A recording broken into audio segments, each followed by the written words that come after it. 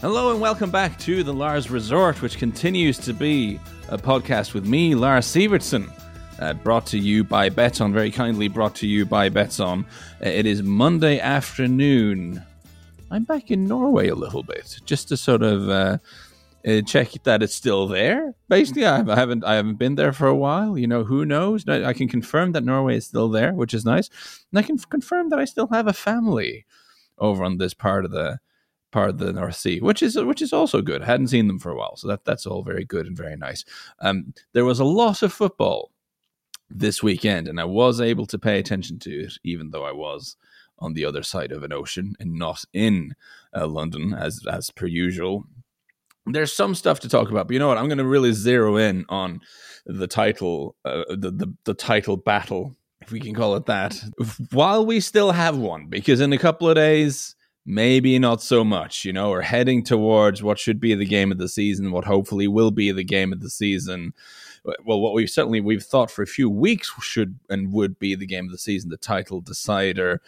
But Arsenal, man, you guys, I may have jinxed it terribly. But what I want to say about Arsenal right now, anyway, is that first of all, this is such an unusual thing, or I guess it isn't unusual. I guess it's the new normal, but usually there was a time, and for a long time, you could have this sort of dip in a title race and still win the league. I mean, it is a very new thing, that any sort of significant dip in form, and it's all gone, like it's all a disaster, still not possible. I mean, Arsenal are still on track to finish with something like 89 points this season.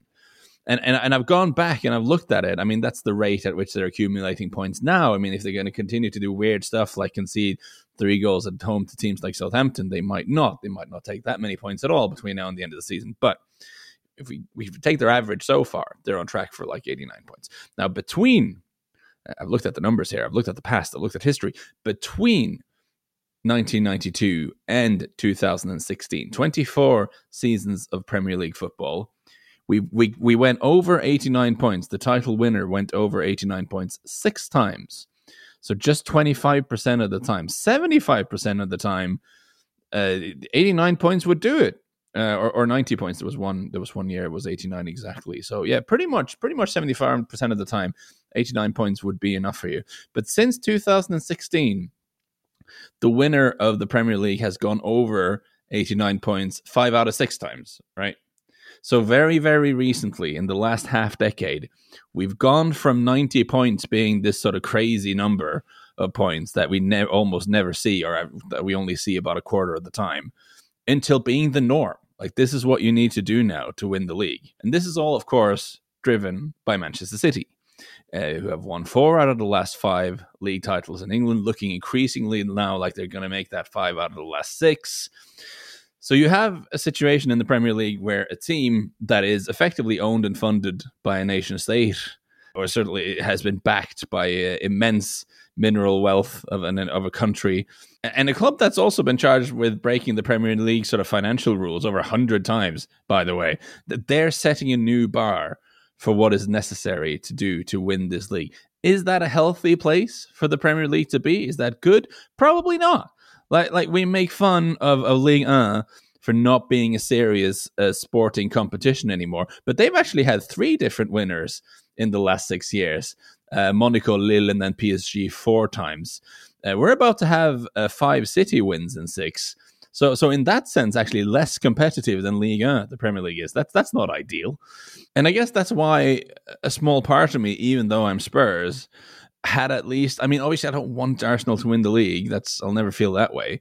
But there was a part of me that thought, you know what, if they do, at least that means it's still possible.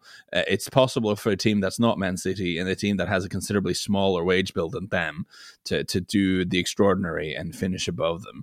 Now, Miguel Delaney of The Independent wrote an interesting piece last weekend where he took very much the opposite view, arguing that actually Arsenal winning the league would be bad because it would allow us to think that this league is still healthy and competitive and that there's not a problem there.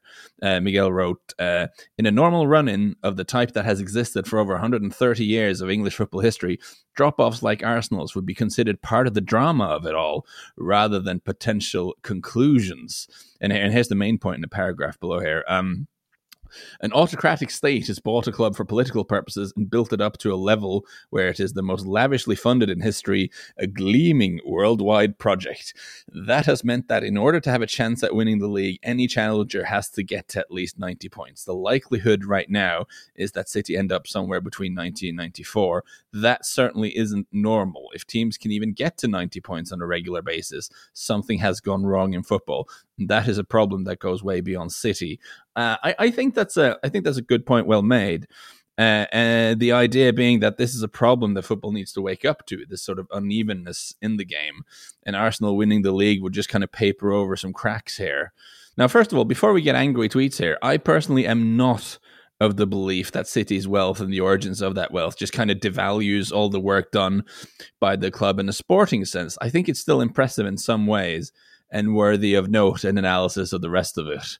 Because you can spend a pile of money badly and not achieve very much at all. They know that very well in Manchester. You just have to look across town at the last 10 years of Manchester United. It's entirely possible to spend an absolute pile of money and not achieve anything at all. It can be done. Ed Woodward and the lads have shown us the way. And you can also look across the channel at PSG, who are just a total madhouse because the people who run the club care more about like the brand and image and stuff like that than actually building a football team. So you've ended up with this sort of insane team that's just completely unmanageable, and you somehow managed to not win the league every year. Like about a third of all wages paid out in Liga in the entire division are paid out by PSG. Their wage bill is more than 3 times as big as the second richest club in the league. It's a fully ridiculous competition. But still, as we've spoken about, if Manchester City now go on to win the Premier League, that means PSG will actually have dropped more league titles than them recently, which is quite embarrassing for them. But that's what you get when you have an infinite budget and you just assemble a team that's more of a guest list, really, than a football team. They're sort of the Kendall Roy's birthday party of football is what PSG are. Now City are what you get. Manchester City are what you get if you have the sort of infinite wealth of an authoritarian petrostate backing a club, and then you actually run it well. Like that's what you get. And the result is that you get a club that's very, very difficult for anyone else to deal with. And the concern, I guess, for the Premier League is that this is where we're at with City now. They're so well run, they're so well funded, they will effectively become the Paris Saint-Germain or the Bayern Munich of this division. If they do win their 5th title in 6 seasons, it is kind of hard to avoid that line of thinking. But the silver lining behind the cloud here for fans of other clubs and neutrals who just want the league to be more interesting would be that what if this isn't just what you get from City? What if this is what you get when you combine Manchester City, their money and their smartness, with Pep Guardiola, right? In the same way that Man United were actually the richest team in the world in the 90s, when Deloitte started doing their money league thing, the ranking of the richest football teams, or at least the ones with the highest income. In 1996, Man United were the top in the world, and they stayed top in the world on that list for the first 8 years of that being done. So really, before the Glazers took over and started allowing United's position to slip, they were the richest team in the world. It's actually one of the great fallacies of sort of modern football discourse. You see some people say that, the Glazers, they've been very good for United commercially, It's total nonsense. Like, they took over a club that had the highest income in the world of football clubs, and they now own a club that has the 4th highest income in the world. Like, they took over a market-leading company and allowed it to drift because they didn't need to innovate or improve anything to still make piles of money off of it. Anyway, United were the richest team in the world. They could pick or choose players from the league like no one else. And we did have a period of 7 title wins in 9 seasons for United. But they did lose that supremacy, first of all, because rivals started improving themselves and the Glazers allowed things to drift. Yeah, sure. But they also lost it eventually because a lot of that success was down to the class of 92, of course, that great generation of players, but crucially Sir Alex Ferguson. And of course, they've had no success at all after Sir Alex stepped down, in spite of still being able to spend a lot of money. So it's possible that a lot of this is just partially because Pep Guardiola is a genius. In a very different way to Sir Alex, of course. They're very different managers, and times have changed in a lot of ways. but that it's Pep Guardiola who's driving this team to a level of sustained and consistent excellence that we're just not used to seeing in this division, or certainly that we haven't seen since United in the early 90s. Of course, it was different back then. United were able to win the league with just 75 points one year, so very, very different times. But of course, they did win 7 out of 9, which is pretty crazy and pretty dominant. The point being, got a bit sidetracked here, the fear that fans of other teams and neutrals have, if you want the Premier League to be competitive, the fear is that this is just City now. They're not going to be stopped because they have so much money, they're so smart, all of this stuff, that they are now the Bayern of England and the PSG of England and the Juventus, the Juventus that we had in Italy before they started shooting themselves in the foot and messing it all up. That is something that people worry about and probably should worry about if we get to 5 out of 6. But the hope then is, if you're someone who doesn't want that, is that Guardiola is a bigger factor here than that analysis allows for. That without Guardiola, City will just be one of 4 or 5 super rich teams. And while they may be very, very smart, then some of the other ones can also be very, very smart. And this sort of sustained success is more a result of having just a unique manager on top of all of that money. Just to put it that way, it's the combination of the money, the club being smartly run, and Guardiola, because we know it's possible to have a lot of money to mess up. And I believe that it's possible to have all this money, to have these smart people running the club and still mess up. Because if you do lose Guardiola at some point, you're going to have to find a manager who can do the kind of things that Guardiola does. And no matter how rich and smart you are, that is not easy. So I think Miguel Delaney's point is very well observed. I think maybe we should be talking about it more. I think it's an under-communicated and underappreciated problem for the Premier League. You know, we hear all the advertisement for it and the PR stuff, and it's like, oh, it's the most competitive team. It's such a healthier and better league than those other leagues in Europe. Well, you know, if you have one team winning 5 out of 6 league titles, it's not that competitive, is it? And I suppose the winning margins have been narrower than those of Bayern and PSG recently, of course. But still, I think that's something we should probably be talking about more. Now, where I differ from Miguel Delaney is I think a really big part of that secret sauce is Pep Guardiola. I think if you take him out of it, City wouldn't be as dominant, no matter how clever the guys in the director box are. And as much as I will take shots at City and sort of be snarky about their wealth and all that, I think it would be slightly wrong-headed not to acknowledge that what they've done on the field has been an incredible achievement, money or no money. And really, this season is a case in point. It's another case in point. They had a real challenge on their hand in the fact that they now have Erling Haaland up front, who's an amazing goal scorer, but is not a striker who will drop off and be that extra midfielder and help them control possession like they're used to having. And we were all sat here going, how is this going to work? And we've had some games this season where it hasn't looked like it's worked very well at all. And people have started making those sort of, is Haaland making City worse? And has he gone to the right club conversations? But if you look at City now, Guardiola has concocted this sort of system where John Stones steps into midfield in possession, and you get the sort of solidity of a back four out of possession, but you have a really good structure in your build-up with the sort of 3 defenders and 2 deep midfielders and the wide players. So you have a lot of good passing lanes there. But in addition to that, you also get effectively an extra midfielder when you have the ball. And that kind of helps offset some of what you don't get from Haaland. So you have an extra guy in there, which helps you control the game better. And you can still enjoy the fruits of having one of the best, if not the best, goal poachers in the world right now up front. And you can still do a lot of the Manchester City things. And I think they've also adapted to Haaland a little bit. They're playing that direct ball a little bit faster. But they found a solution to the problem, seems like.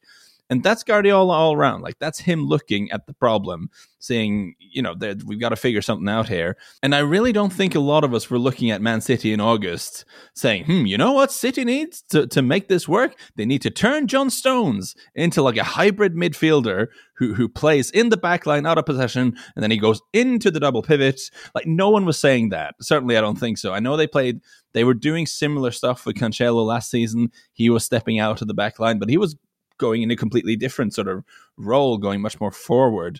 What they're doing with Stones is kind of new, and finding that solution, that's all Guardiola. Like, that's not City's money or all their cleverness off the pitch or whatever.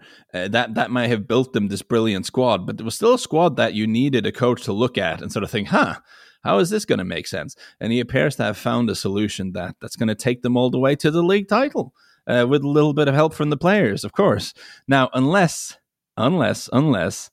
Arsenal can stop them this week, right? It is still, to some extent, in Arsenal's hands, a tiny bit. I saw Opta had looked at that. The big brains at Opta, they believe that if Manchester City win the game, there is a 91% chance of them winning the title. 91%. If it's a draw, it's a 72% chance of them winning the title. But if Arsenal could win it, there's suddenly a 56% chance of Arsenal winning the title. So they're right back in it. And I suppose the fact that that number is comparatively low to what the percentage chance is if City wins, I feel like that reflects a certain suspicion that Arsenal might not win all their other games. You know, if you're making unforced errors and dropping points to West Ham and Southampton, you can't really assume that they're going to get through the games against Chelsea, Newcastle, and Brighton completely unscathed, that they're just going to go and knock those out. It's hard to trust Arsenal right now, or at least Newcastle and Brighton. I mean, this Chelsea team, they really should beat.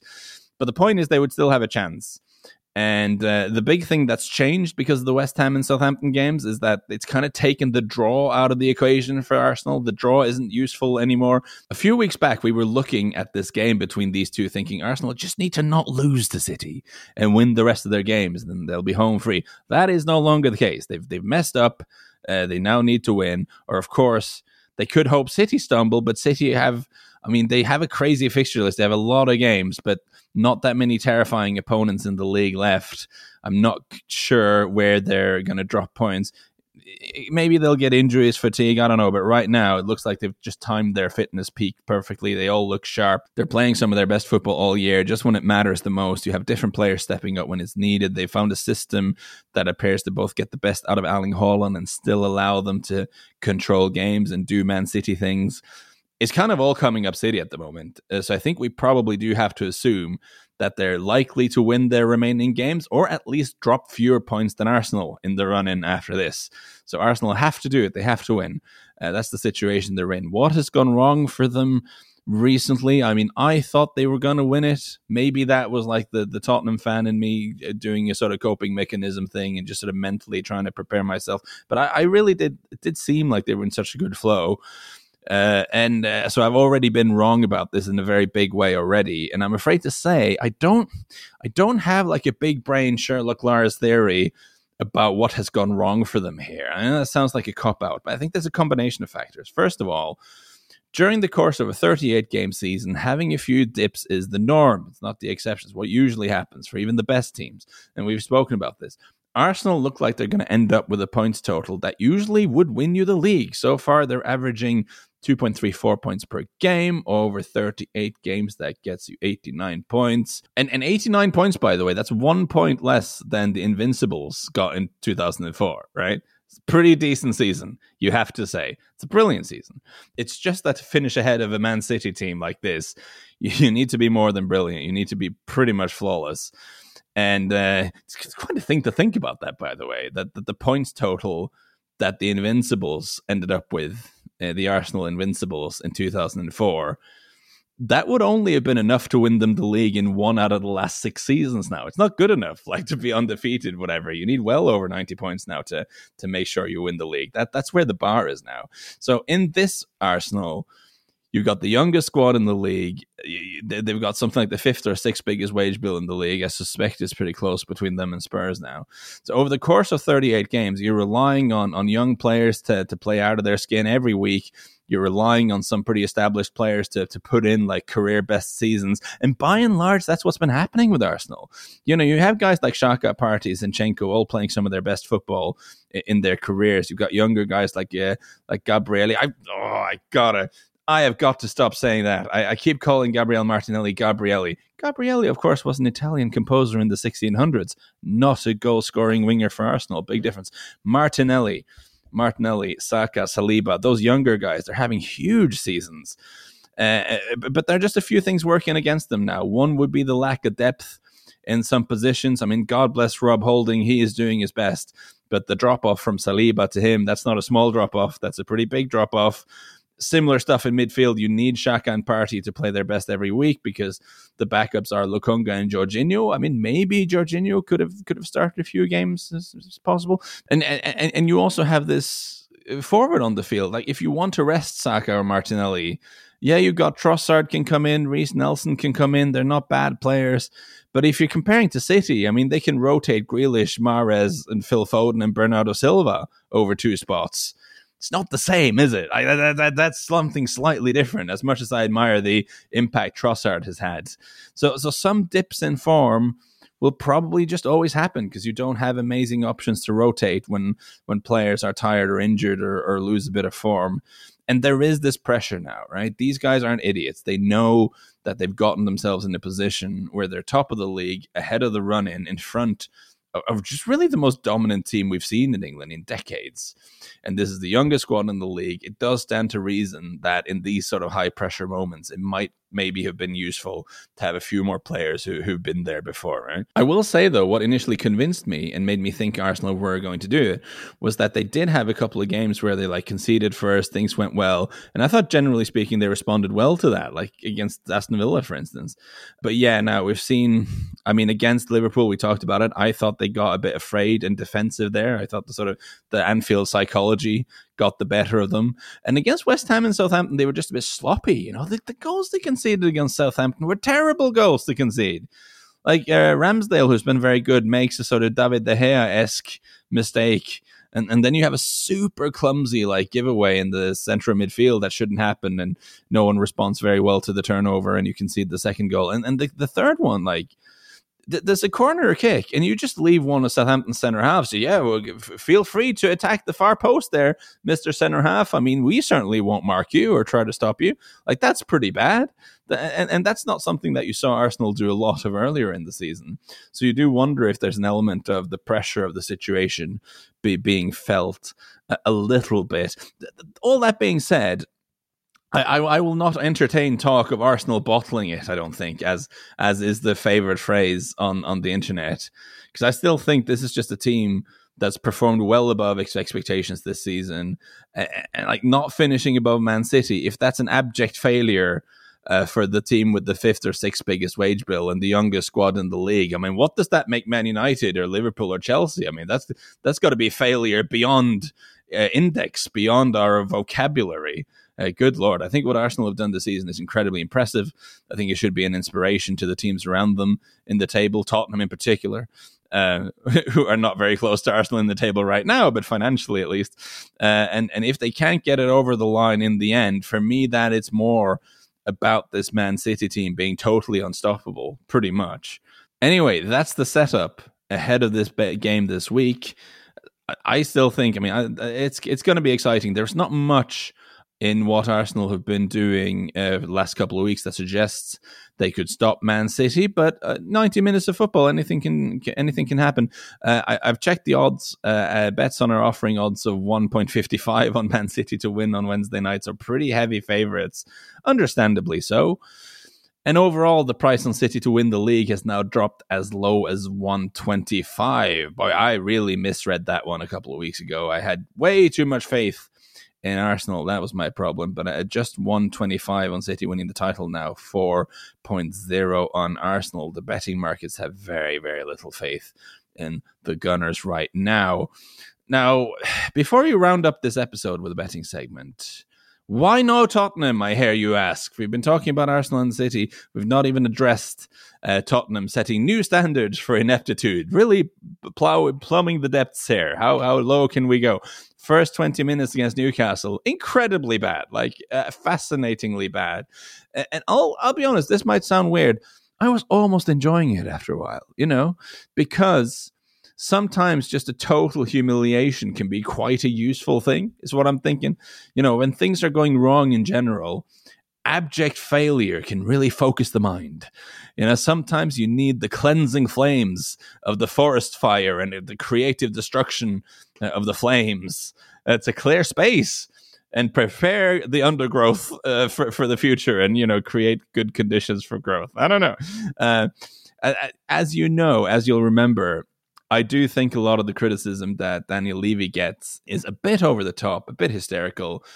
Tottenham are having a terrible season. Yes, they look set to finish 6th or 7th. But of course, in the decade before Enoch and Levy took over the club, that would have been considered a very good season because they usually finish 9th or 10th. So when I hear talk of how Levy has destroyed the club, I was like, again, what are you, 5? Anyway, all that being said, I do think that not appointing any kind of credible caretaker manager when Conte was sent away was a mistake. I think that's pretty clear, especially because Champions League was still well within reach. But I guess there was an element of paralysis. You had the whole Paratici thing going on, and maybe the temptation was to just let it rattle along and hope that players would be good enough to carry you through. But in hindsight, should have maybe gotten a coach in, because having a guy like Stellini there, very inexperienced, I guess that leads to decisions like, let's go away to Newcastle and play a back four with like Perisic and Pedro Porro as fullbacks. But Perisic is certainly a left winger playing out of position at wing back, who's kind of gotten used to that. Pedro Porro has played wing back most of his club career as well. Not really back four guys, not used to doing that at all. And you have two central defenders there in Romero, who likes to be really aggressive and step up, and in the back two, he has to be more sensible. So it's not really his game either. Eric Dyer is kind of slow. Definitely likes the protection he gets from having a centre half either side of him. So those two in the two, pretty dodgy as well. Not sure I like that. Maybe it can be coached. But in this case, it's like, let's just try this in training a couple of days and then we'll go away to St. James's Park and I'm sure it'll be fine. And they went out there, and they also did this thing where they kept a really high line and had no pressure on the ball, which I would expect like a small child or Frank Lampard to understand that you can't do. So you get this combination of terrible defending by guys who are not really familiar with the system they're playing, and just not competing for challenges in midfield properly, and just a total mental and emotional breakdown, I think, when things started going badly. It was quite a thing to watch. But this is where you end up. This is what was happening on the pitch. I thought was a pretty good metaphor for where Tottenham are right now, in that some of the constituent parts that you're working with are still kind of good, but there's just no plan, no coherent strategy. They created a whole new position for Paratici, but he is now banned and can't do the job and has had to leave. And anyway, his big move was to bring in Antonio Conte, and that ended up not being very good. So I'm not going to do the plumber analogy again, but I've seen more of these Conte was right takes on the internet this weekend, and oh my God, that remains the dumbest of all takes. And it was like, well, he was, the guy who couldn't make the team better correctly identifies that the team isn't very good. What a legend. He's so smart. So anyway, you look at a team that has no sporting director, no manager to speak of, and they're trying to play a formation that the players don't know very well and probably aren't very well suited to. Turns out you get absolutely stuffed when you come up against the rival who has a much clearer system in place, and when people know what they're meant to be doing, that seems about right. That's where Tottenham are right now.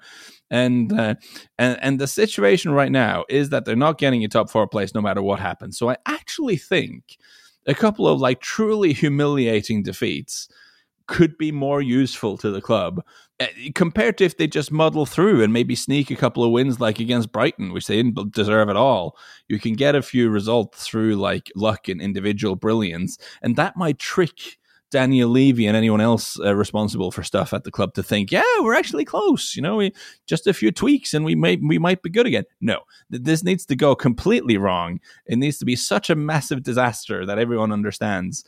It needs a big reset this summer. You need to just go burn everything to the ground. Maybe not the stadium and training ground. That's good, but like a total reset this summer, and have some kind of strategy, have some sort of vision, have some sort of plan, and put people in place that can implement those. I think that's what Tottenham need, and I actually think in terms of triggering that might actually be better if they get tonked a couple of times and humiliated, so no one can fool themselves into thinking that they're anywhere near moving in the right direction. Anyway, bit of a betting segment at the end. It's what we do. Follow up on the last one we did. I mean, Aston Villa were not great against Brentford. They did rescue the draw, so we got the push, we got the stake returned for the bet we were talking about on the pod at least.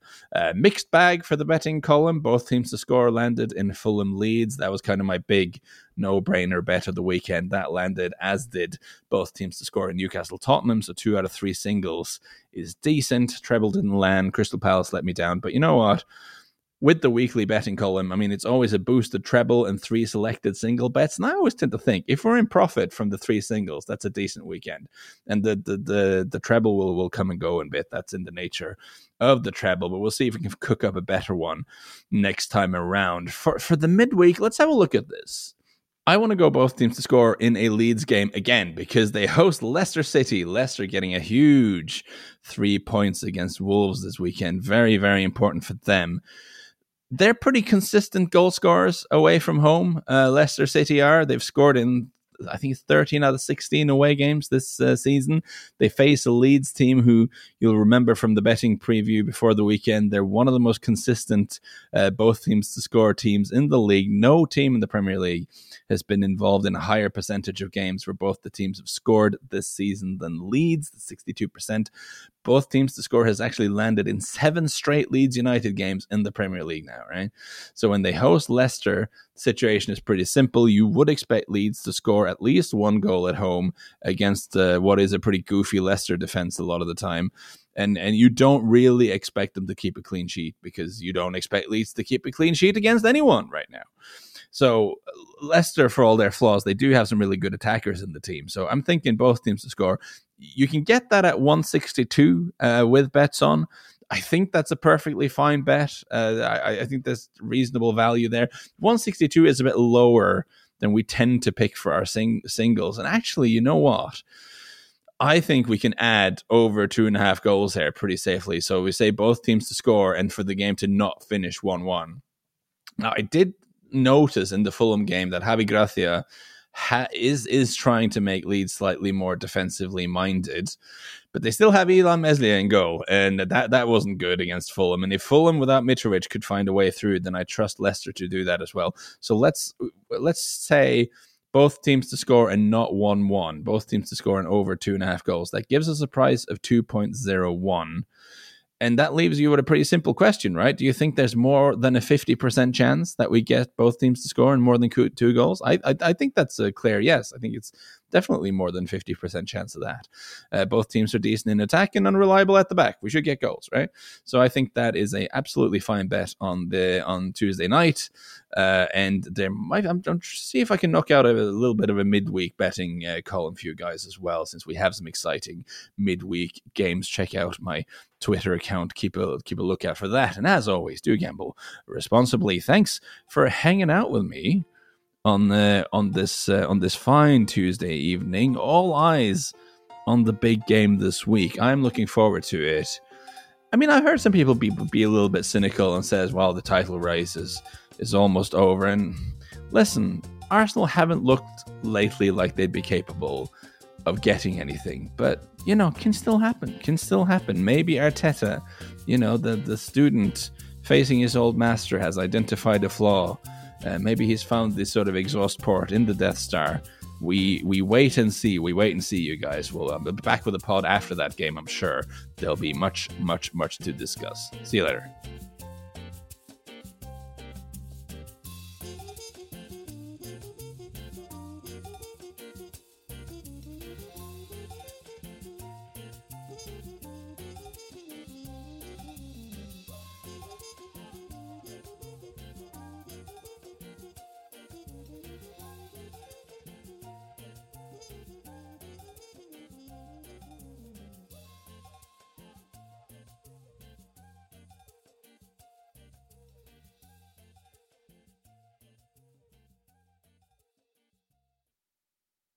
Of course they sacked Stellini after I was done recording this. Of course they did. You know what? There's not much to add, is there? Just total nonsense all it. I'm rooting for the Flames at this point. Bring on the forest fire. Let it burn, guys. Just let it burn.